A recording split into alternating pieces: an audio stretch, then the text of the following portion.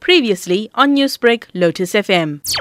Beginning of this year, he's been coming home. He had a new teacher that was assigned to him because my baby is just 2. He's been coming home with some cuts and bruises, and I've been told that he's been falling as he was playing, and he's been walking into walls and getting hurt. And we trust the creche. That's the reason why we have baby in creche. We trust the creche, so we didn't question that much. So what happened on Thursday, and I noticed his nose was swollen.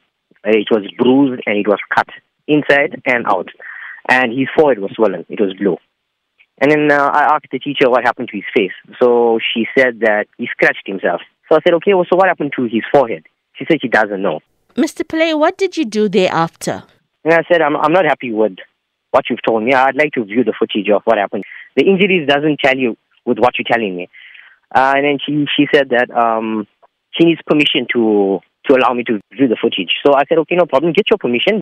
I've been refused, but I was persistent on it, and I eventually did see the footage. So when I viewed it, then I noticed that he was kicked.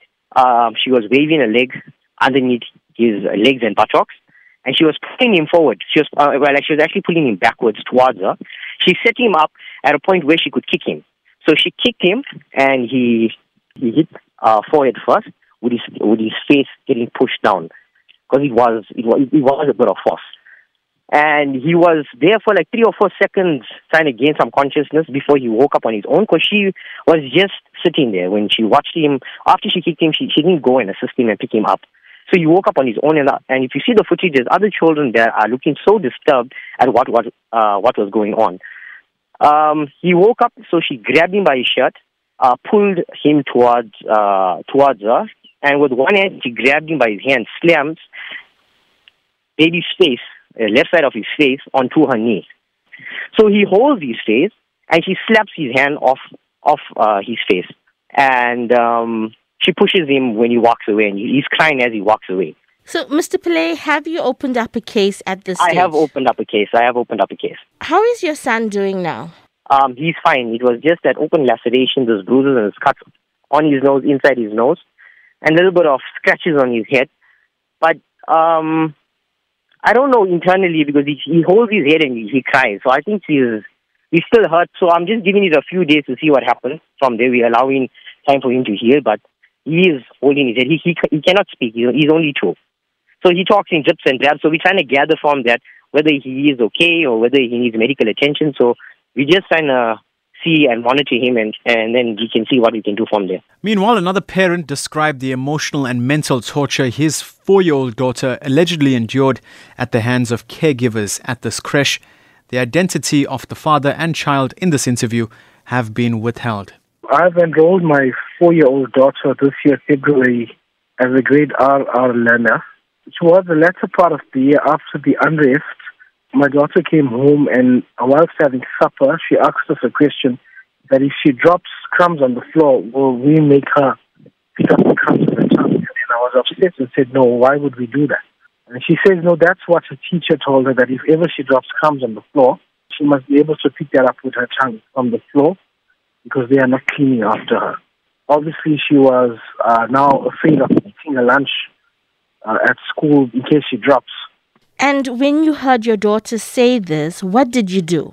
We have taken it up to the principal's attention, and he has passed a verbal apology. The teacher passed a verbal apology. And then every day when my daughter was coming home, she kept saying that the ma'am greets the other students and don't greet her. So I think she started being victimized from there.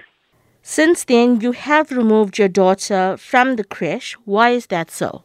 The last incident on the 13th of September, my child, we were told that she was in the play area and she hurt herself on the back. It's a slight scratch.